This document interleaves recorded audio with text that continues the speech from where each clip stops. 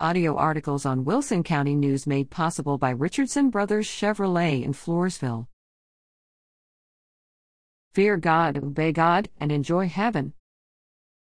Old man comes into a restaurant, sits at his usual table, and orders the usual matzo ball soup. The waiter sets it down in front of him and stands back to watch him enjoy it. But the man just sits there. Is there something wrong? The waiter asks. I can't eat this soup, the man replies. Is it too hot? The waiter asks. No. Too cold? No. Too salty? No. The waiter calls for the maitre d' and for the chef, and each goes through the same routine. Too hot? Too cold? No. Finally the chief, at his wit's end, says, Sir, I will taste the soup myself. Where is the spoon?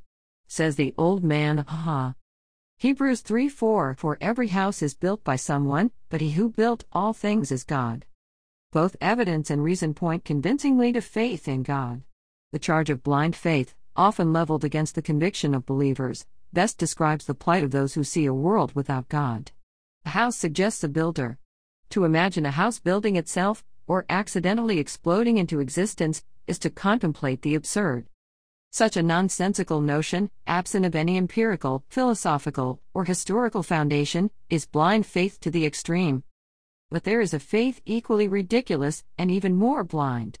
The thought that everything in our universe, mass and matter, living tissue and intelligent beings, was brought into existence without a designer, without maker, has become a matter of faith for many pseudoscientists of our day.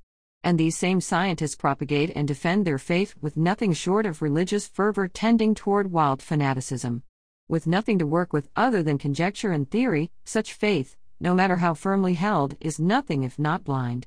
Simply put, it requires a blinder faith, the thought of everything coming into existence from nothing, naturally, without God, or the realization that all things must come from some source, from some beginning? In this case, from the God of heaven. The Bible, as always, has it right. In the beginning God created the heavens and the earth, Genesis 1:1.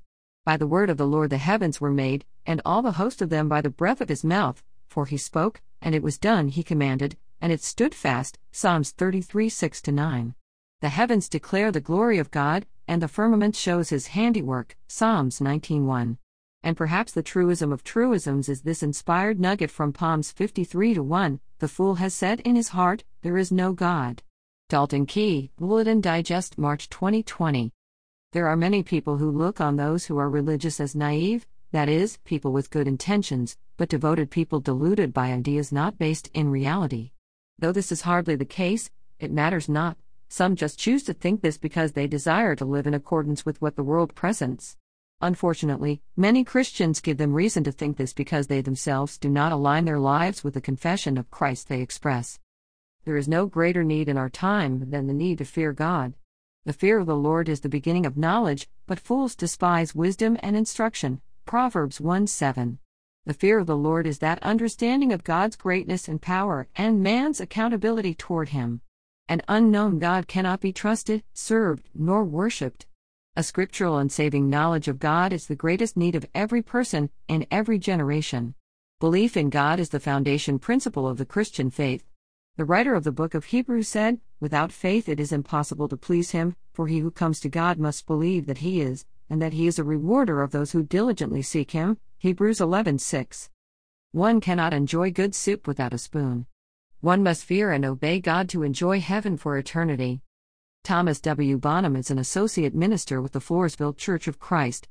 Twanham@hotmail.com, http://unterroadtawforever. Blogspot.com